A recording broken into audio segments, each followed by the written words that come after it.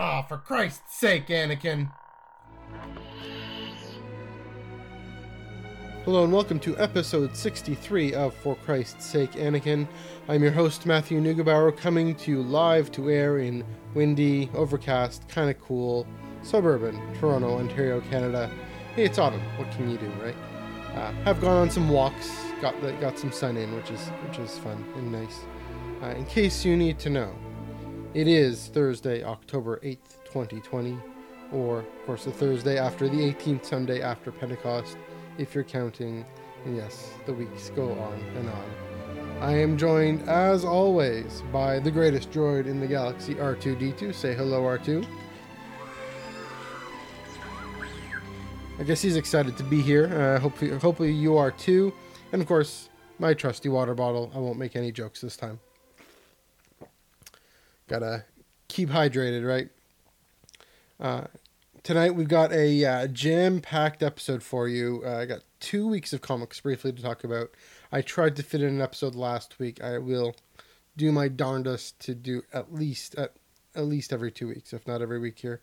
Got 2 weeks of comics to talk about. For our main topic, we'll be finally concluding our series on Qui-Gon Jinn and Master and Apprentice. His turn from symbolic interpretation of prophecy that he starts out with and he grows up with, to a literalism of these prophecies and of his own dreams, and that things that prime him to then apply the Chosen One prophecy to Anakin Skywalker in Episode 1, when he meets him on Tatooine, primes him to apply them in a more literal way than he would have before.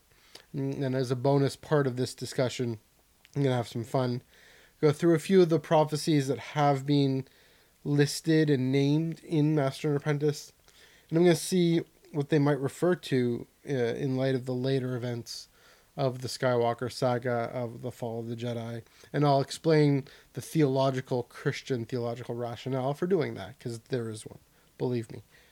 But just under the wire, before we get to all of that, before we get to at least the main topic, fresh off the High Republic virtual panel at New York Comic Con, I will be sure to post that link in the description.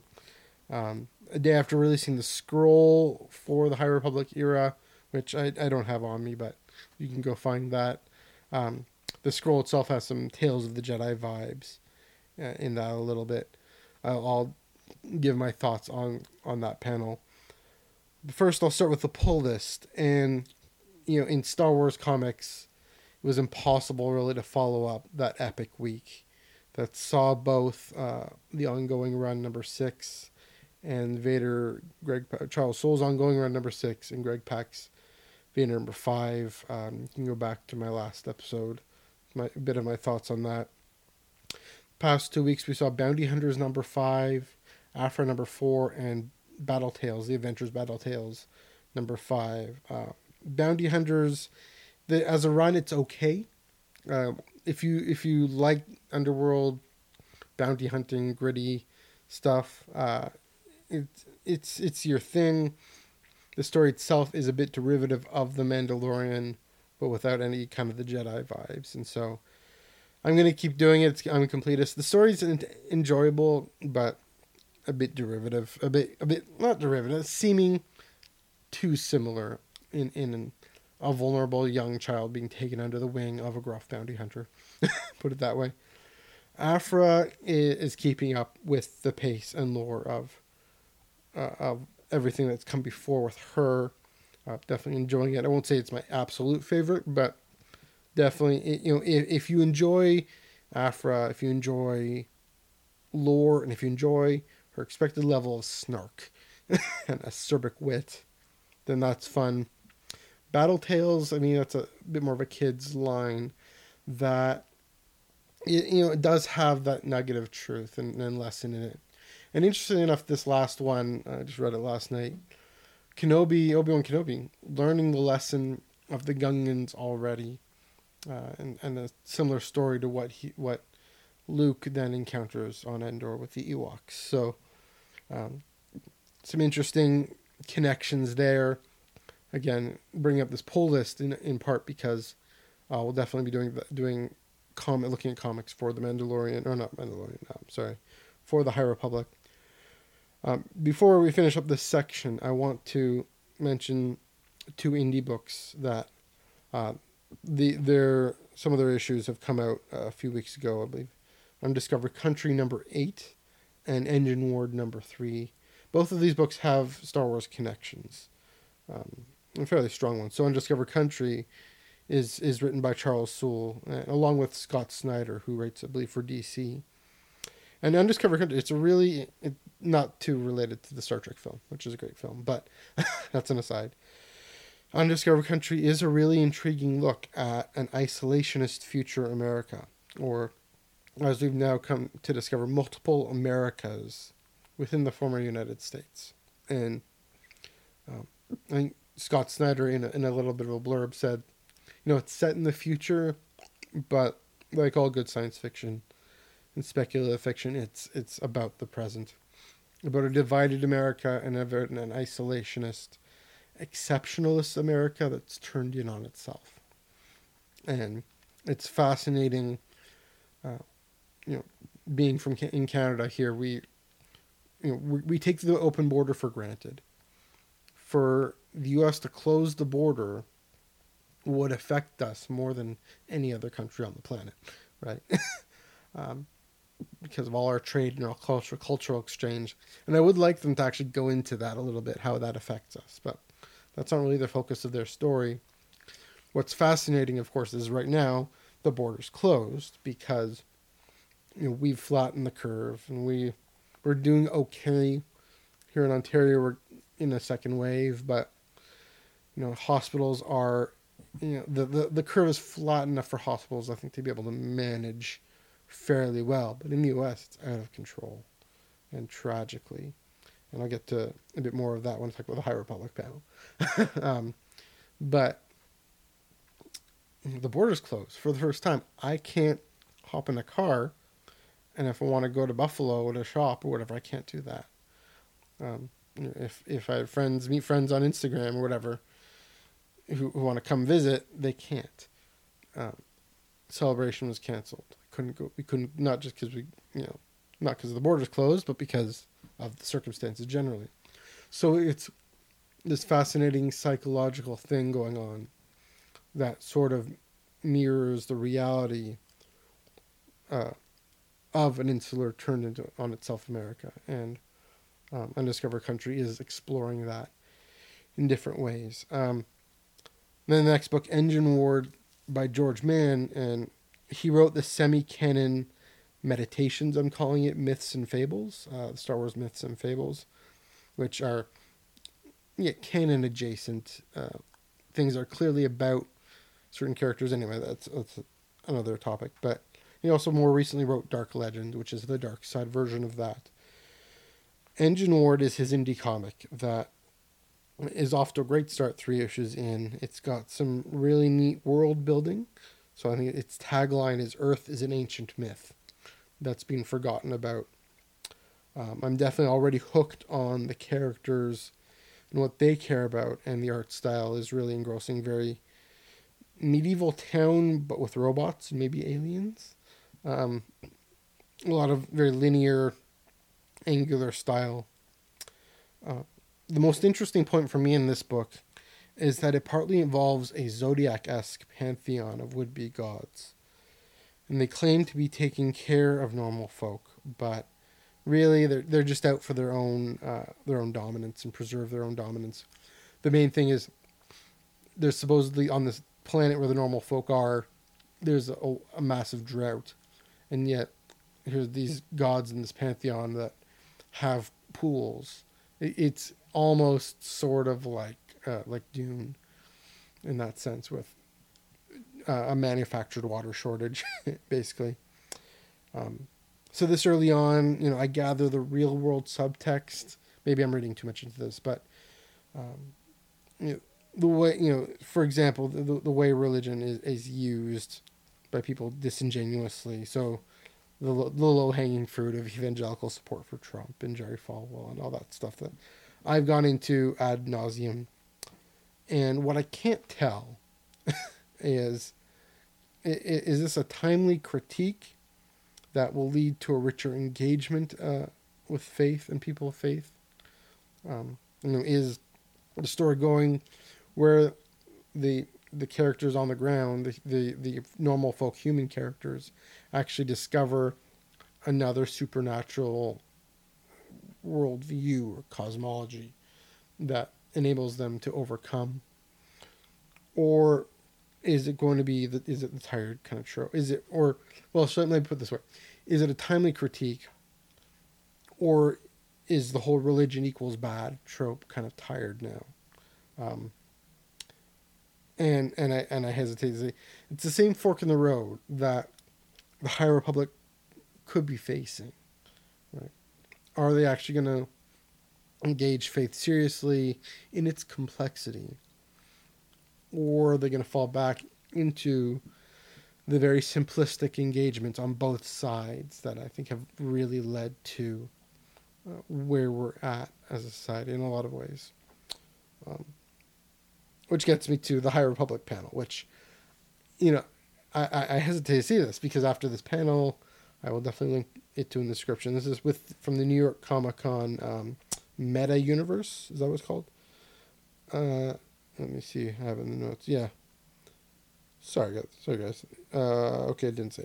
New York Comic Con Metaverse, whatever it is. Their digital version of this because of the circumstances, right?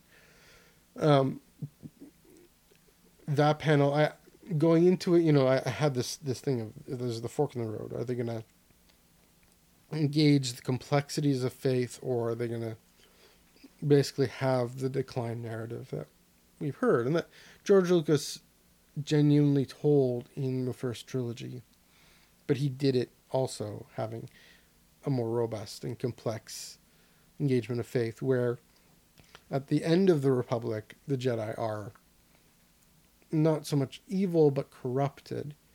And yet that still allows, as we're going to see, Qui-Gon and Obi-Wan and Yoda, and even Mace Windu-ish, to make good decisions, to do the best they can under impossible circumstances. I think people tend to see the Jedi in the late Republic as the villains, and that's not really the case. They're not necessarily the heroes either. It is what a more accurate thing is. So I think with the High Republic, yes, they're going to examine that turn, but they're reaching at the point where the Jedi really are the heroes, and the turn to them being not so much villains, but not heroes either. And that's, I think I may have mentioned this last time, but that's what I'm really looking forward to.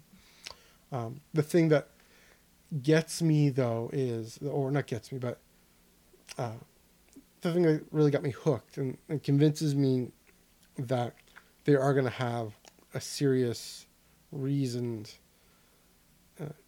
genuine engagement with this cosmology, this worldview, even this religious institution called the Jedi, is when they talked about, so in the panel, talked about how Jedi have different, the Jedi characters that we meet, we're going to have different metaphors, allegories, images for the Force. And it's incredibly beautiful. Right? One character has an image of a song, and that she has a voice within this chorus. Another Wookiee character, his image is of a forest because he's a Wookiee, and so he's a branch in this great forest. Another character has a tapestry, and she's trying to find her thread, and that gets at the difficulties in that character. One character actually isn't as adept in the Force, and so the image in Claudia Gray's book is as a spider web, that strong but hard to see, delicate sometimes, but there still.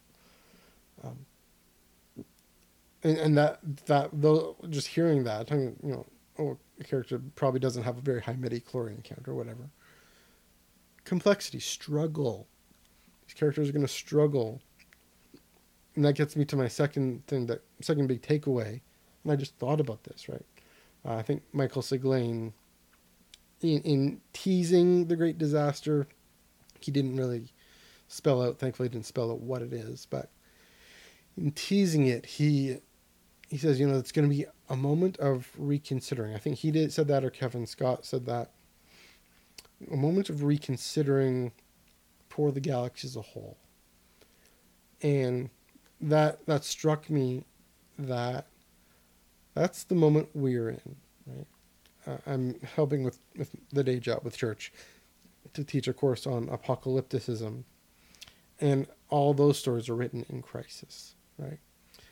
There's nothing like a crisis to push us back on our most fundamental commitments and to actually mine and dig in what they are.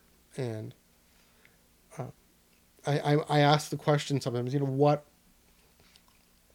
kinds of stories are going to be told after this pandemic? Because they're not going to be the similar stories, the same stories that are being told before. They're going to be stories being told about the pandemic. Characters, and I think some sitcoms have started to do that too. I know the High Republic was developed before all this hit, but we can't escape the fact, and the writers of course know this, everyone knows this, the writers, that we can't escape the fact that we are reading these stories in light of what for millions of people actually is a great disaster. And I don't necessarily mean people being furloughed or not being able to go to restaurants. I mean loved ones who have died. I mean careers set back, right? There's a lot of tragedy and a lot of loss. If a loved one dies, that is a great disaster in a lot of ways, unless you have a sense that they had a very long, meaningful life. Even then, it's grieving, it's mourning, it's loss. It presses us to the sense of what really matters. And so that's what's coming out of this panel. Just to bring you back to that.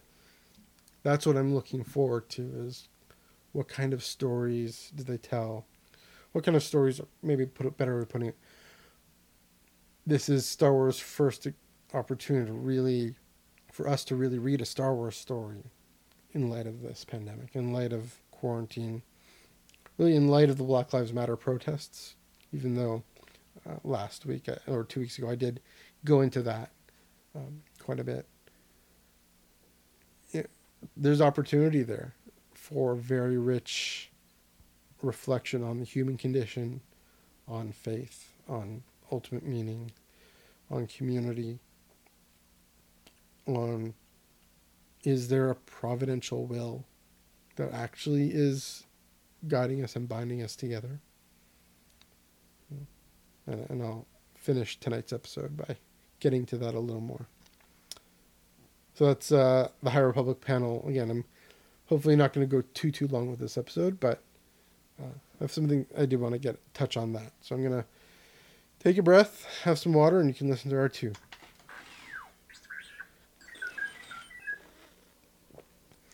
Okay, so back to our main topic, which I do want to really come to to land with Master and Apprentice here. Is Qui-Gon's literalist turn, and what I mean by that is, as I said at the top, he starts this book, and we have the flashbacks as a Padawan. Dooku sends him to the temple or to the library to study these prophecies, and he says, well, we can't possibly interpret them literally, right? And as a kid, in his youthfulness, Qui-Gon does start to think of them literally, and then Dooku says, no, hold on, they're metaphor, they're image. But then he starts having, then when he gets to Bajal, decades later, he starts having these dreams of this disaster going on. Of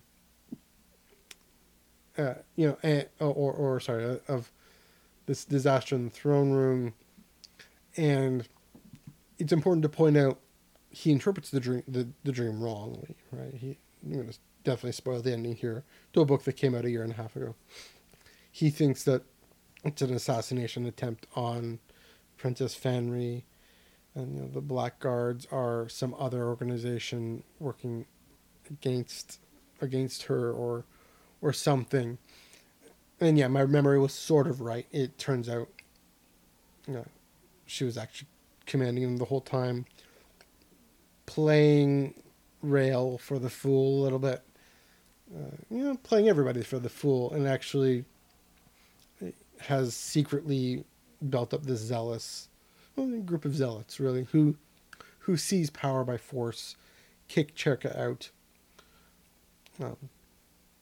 basically use their methods against them, the brutality that Cherka used turns against them. The complexity there of actually she's not as much of a protagonist as we thought. She's definitely not innocent the way we thought. But by that point with Qui-Gon, the damage had been done. And I don't want to focus so much on how he interprets them wrongly. And by the damage had been done, his turn had been complete. He has started to really take these things literally again. And it starts with his dreams. He does believe that there is a disaster or something coming up with the coronation, and he acts on it. And there is something that happens in the coronation, right? So it's sort of right enough there. It's just that you have to do the work to really understand. And that's the lesson that Qui-Gon actually has to pick up in interpreting these dreams. There is a very strong biblical precedent for this, especially for Christians. That I've mentioned this before, that the prophets, the promises of restoration, even things like the suffering servant in Isaiah 53, were historically interpreted as the people of Israel, and the people of Israel in exile, and then the righteous servant is the people, the faithful remnant who are faithful to Torah, faithful to God. What we do see actually is in the Bible and in the Christian New Testament, where the hinge happens. We see a pair of Josephs. So the hinge, this isn't so much of a hinge, but the first Joseph, who he has, obviously they're symbols of the wheat bowing down, the stars bowing down. But, he takes them as, these are my brothers who are going to bow down to me, and I'm going to actually rule a nation. And in the prison, he predicts what happens to the butler and the bread maker, those guys. Right? Great musical, by the way, but also end of Genesis. Fast forward to Joseph, the adoptive father of Jesus, who receives a dream. An angel, Mary is pregnant, receives a dream from an angel who says, this child is named going to be the salvation of God. He's going to be the Messiah.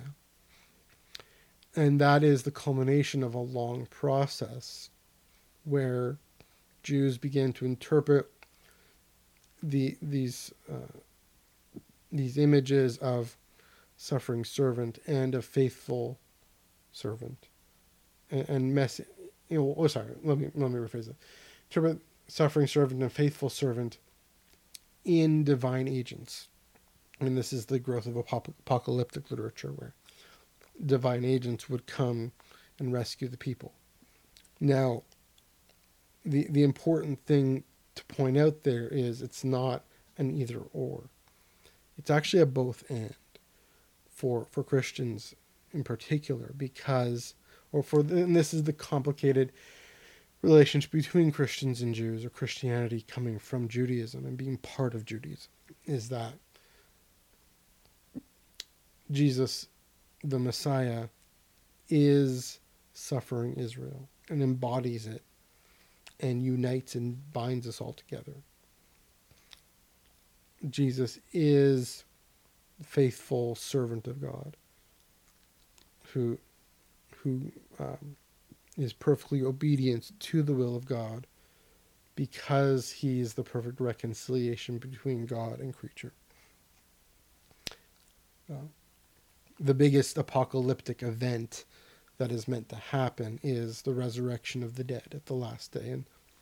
And that finally gets spelled out in Daniel, which is actually a later book, and we just talked about this in the class today, by about 167, 165 BCE. So it's very late, but it's reflecting an oral tradition, a belief that there is a day where the dead will be raised and the faithful remnant will be raised together into eternal life. That's where that idea comes from. Christians grapple with this reality called the resurrection. And specifically, though, what happens, Jesus is crucified, buried, and then 3 days later, can't find the body. The tomb is rolled away. Jesus, and the belief among Christians, we can't prove this scientifically, but the belief and faith that we have is the fully bodily risen Jesus Christ appears to Mary Magdalene and to the 12, to the disciples, and to Peter. Well, Peter is the leader of the disciples, and to hundreds more people, and then is ascended into heaven. And as one untimely born, appears in a vision to St. Paul. What happens there is this fusion of what's called the allegorical and the literal, that they come together, right? The allegory of a faithful remnant being the people, the faithful remnant who are raised at the last day. They all find their meaning in this one person, Jesus, who is risen at the last day. And by that I mean risen on the third day. So what is to say is that time in that sense isn't linear.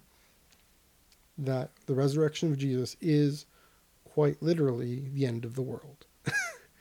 That in the resurrection, in the ascension, where Jesus goes to the Father, is that full bringing of creation to the Father. So what that means then, what that entails, and what's really going on there, is that Christians are reading Israel's scriptures back through the resurrection. This is something they talk about in New Testament class, right? There's this lens that gets put on the text. It wasn't necessarily there before, but when it's put there, at least for Christians, believe it, that's what it's always meant. And it's always meant this fusion, bringing together of the allegorical and the literal. The resurrection changes everything. And what we're really claiming there is this was what God's plan was all along. It's what God had designed to do. And so, yeah, it's important that it begins with Joseph's dream there. And it's very interesting that with Qui-Gon Jinn then, it begins with dreams about this potential disaster at the coronation.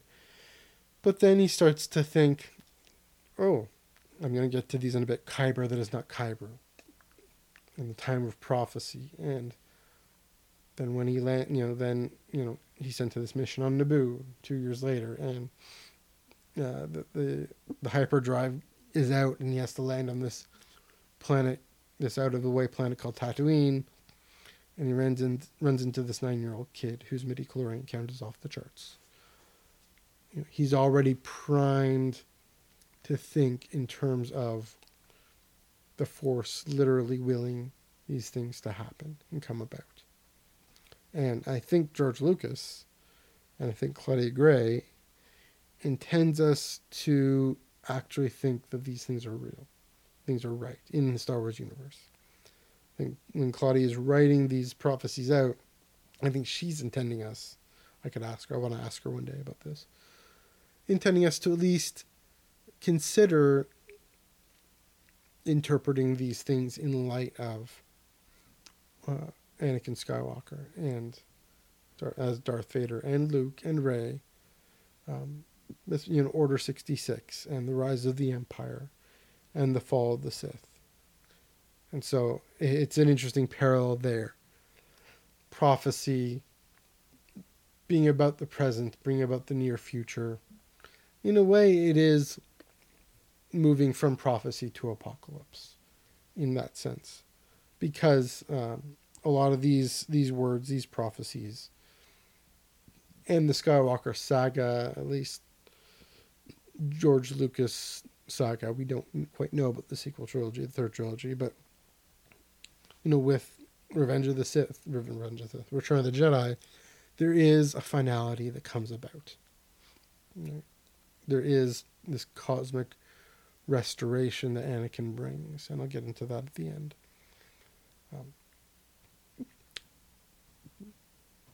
But so there is that parallel of not just prophecy but apocalypse. So I'm going to take another swig of water. You can listen to R2. Help me, Obi-Wan Kenobi. You're my only hope. So I'm going to have a bit of fun here. And, I did go through and I kept track. And let's see, there's 1, 2, 3, 4, 5, 6, 7 prophecies listed. Obviously, there's meant to be so much more. They're meant to be these ancient things that come about, and probably within the context of stories would be my guess. But you never know. There might be like, I don't know, the Q document where they're just listed as statements. But I think there are probably synecdoches, conclusions to stories, and almost the not so much the fortune cookie, but the punchline, if you will. So, let's start. So, page 117 is the first one. It was surprising when we come across these, right? Page 117, when the Kyber that is not Kyber shines forth, the time of prophecy will be at hand. I'm going to have a bit of fun there. So, in the book Master and Apprentice, we see Qui-Gon, this is part of his being convinced, there's the colon crystals that are taken up, and they're like Kyber crystals. They look like Kyber crystals, but at the end we see they can ignite a lightsaber a little bit, but they aren't necessarily force sensitive. The time of prophecy will be at hand, and that's a very apocalyptic thing, right?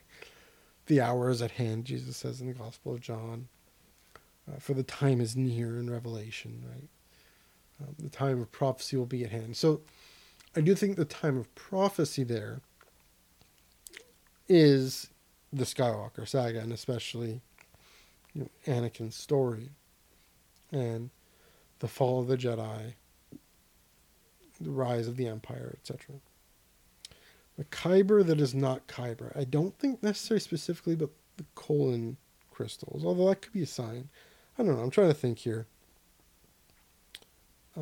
I mean, there's almost a little bit, my mind goes to the Death Star and the way that is the dark side's attempt to control, have mastery over the Force. In a way, it's saying when the dark side exposes itself, shines forth, right? The counterfeit shines forth and exposes itself. Then it's time for the Force to really start to deal with it, right? The Sith being in hiding, through given the rule of two, at last we shall have a revenge, as Darth Maul says, right? Reveal ourselves to the Jedi. That actually proves to be their undoing ultimately. Takes a few decades, but it happens. That's kind of my thought there. Jumping ahead to page 133, 134. Only through sacrifice of many Jedi will the Order cleanse the sin done to the Nameless. So the sacrifice of many Jedi, it is hard to say this, but Order 66, they sacrifice themselves, not willingly, and that's why it's hard to say this. Call this a sacrifice, but they do. They are purged, and the sin done to the Nameless. They fall from their perch, and my mind goes straight to if you go back to May and my episode with Dylan about the Martez arc, these nameless people throughout the galaxy who the Jedi just don't care about and don't have much to do with. The sin, not of conquest, but of indifference. And as a result, the people are easy to turn on them. So the consequences of that sin, they're not there to support them against the rise of the Sith.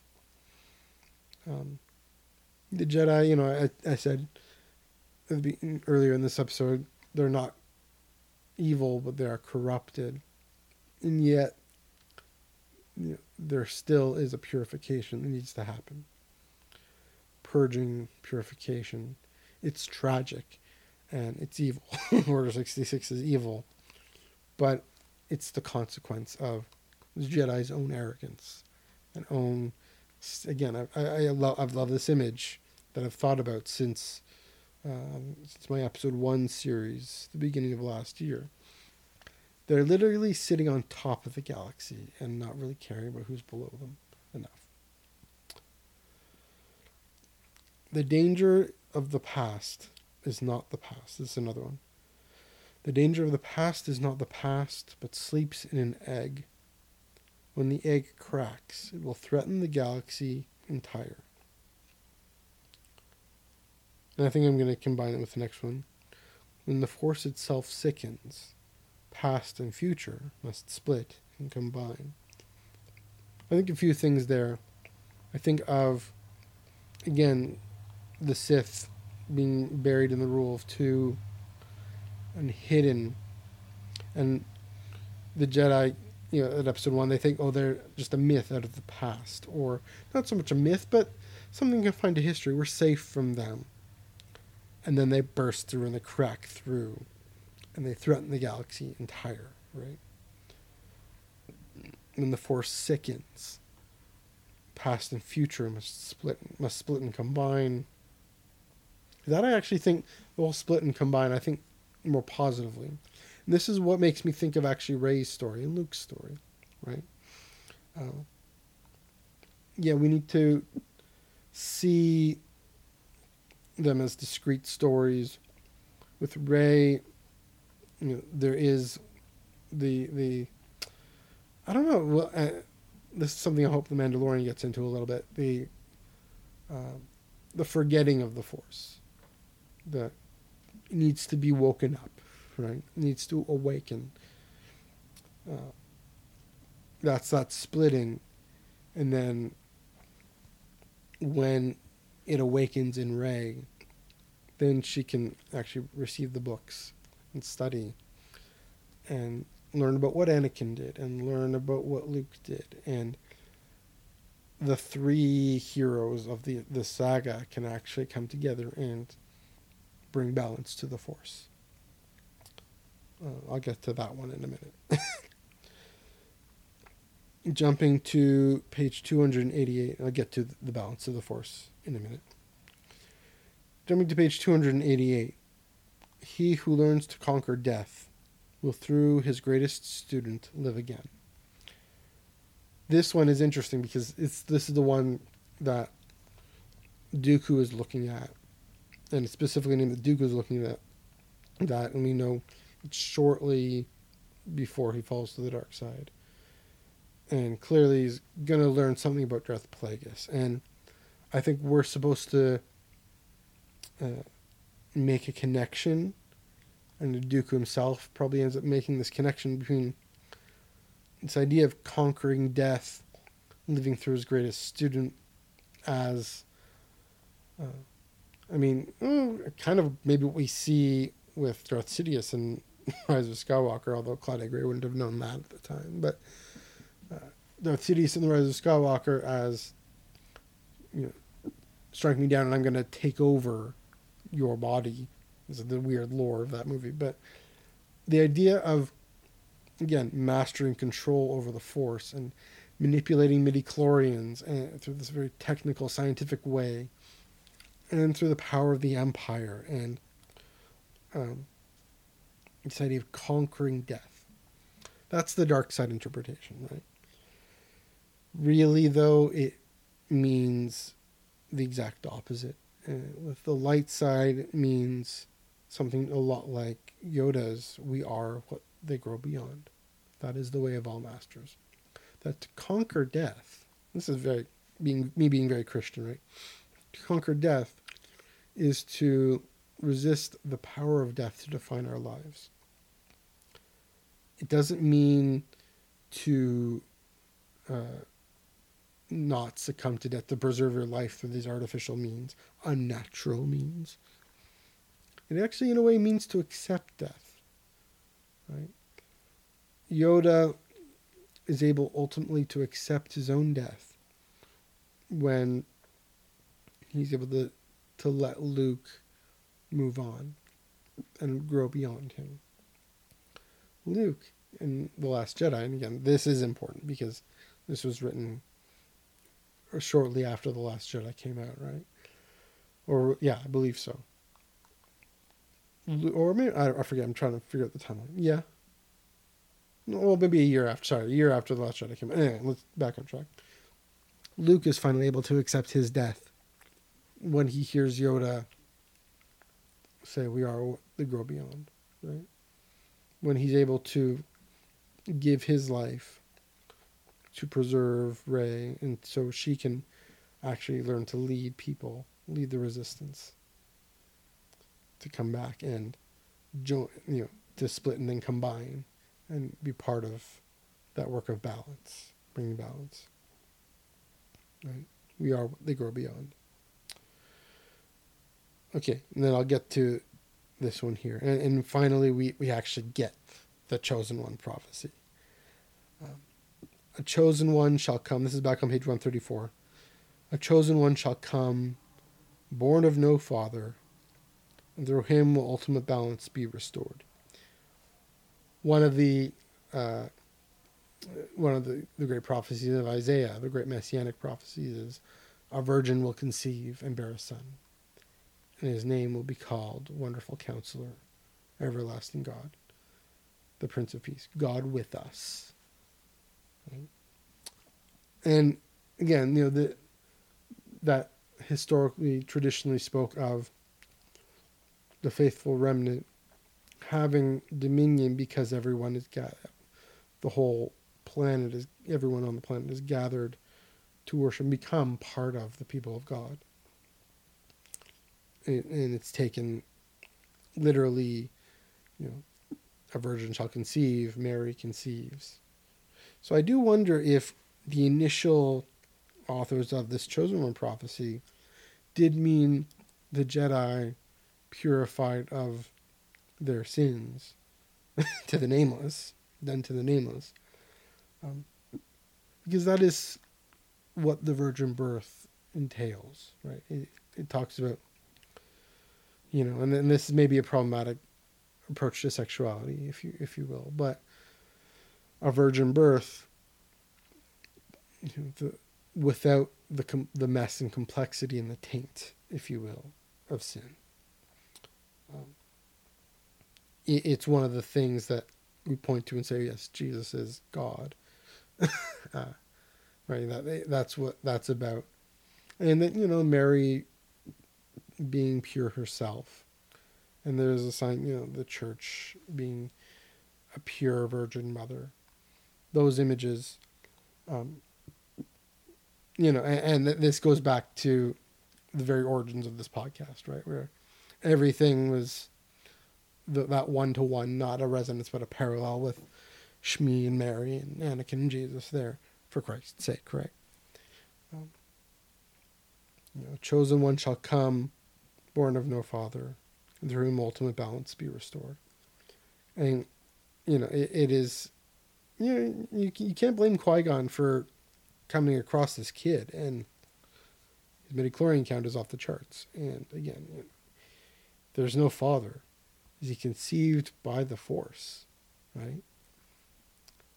If you really believe that Anakin is conceived by the Force, then you've got to believe that this is some sort of intervention to restore some balance. which is interesting because at that time, did Qui-Gon even see an imbalance? Well, he shortly does with the Return of the Sith, right? What's interesting, getting on that point of balance, and I'll take a swig of water here. You know, we've gone back and forth, the fandom, since 1999. They've gone back and forth. What does balance mean? And Claudia Gray actually brings up the debate herself in the book. Right? She has Rael Averross and Qui-Gon duke it out, or they're sparring, and Rael himself brings up this idea of balance. What if balance means that there will always be light and dark? I'll actually read it up. This is on page 259. And I'm bringing this up because, to me, for two reasons. It really hits at what balance is, and it's Qui-Gon's own prophetic oracle. Okay. This is 259. I'm going to read in depth because it's a beautiful passage, and it really gets to the heart of this book, the heart of what I believe the Jedi are meant to be. It really resonates with how I approach faith and hope. So Rael and Qui-Gon are sparring. Rael's sort of trying to come to grips with some of the situation, especially with Holland's group not being as evil as not really being evil at all, but just in our performance group and caught up in the mess of the Blackguards. Anyway, page 259. Do you still have faith? Qui-Gon asked, taking a step forward. Their lightsabers weren't touching, but were so close sparks crackled between them. That's all that matters here. Let's say I do, Rael answered. Let's say I believe that someday there's going to be perfect balance in the Force, thanks to some kind of chosen one. Did you ever really think about what that would mean, Qui-Gon? It would mean the darkness would be just as strong as the light. So it doesn't matter what we do, because in the end, hey, it's a tie. It doesn't matter which side we choose. And that's interesting, that he's resigned. He's just kind of not worried about the ethics enough, or just given up and says, it's going to be tie. It's almost this nihilist sort of, this balance, it doesn't really matter. Qui-Gon straightened and deactivated his blade. Rael took a step back, lowering his lightsaber, but keeping it on. This is the quote. It matters, Qui-Gon said quietly. It matters which side we choose. Even if there will never be more light than darkness. Even if there can be no more joy in the galaxy than there is pain. For every action we undertake, every word we speak, for every life we touch, it matters. I don't turn toward the light because it means someday I'll win some sort of cosmic game. I turn toward it because it is the light. So that undergirds Qui-Gon's literalist turn, at least in terms of what helps him be sensitive to the living force. He goes from there and he's able to risk being ostracized by the Jedi Order for taking this kid seriously, this Anakin kid seriously. He's not in it to win. And here's the important point is, it's not that our benefit doesn't matter. My benefit doesn't matter. What I want. It's not that what I want doesn't matter. It does. What you want matters. Your welfare matters.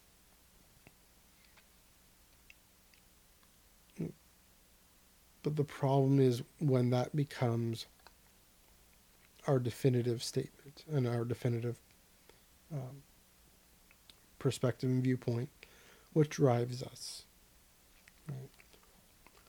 For Qui-Gon, where he really comes to the end of this book is, and he's already there, but what really comes out is, what I was getting before with learning to conquer death. He isn't in it just to stay alive. He's in it to really live in the light, because it is the light. Because the galaxy, the universe, is oriented toward this harmony of the living force. And it's a question not of, are you going to make the most of it? Are you going to make it happen for yourself?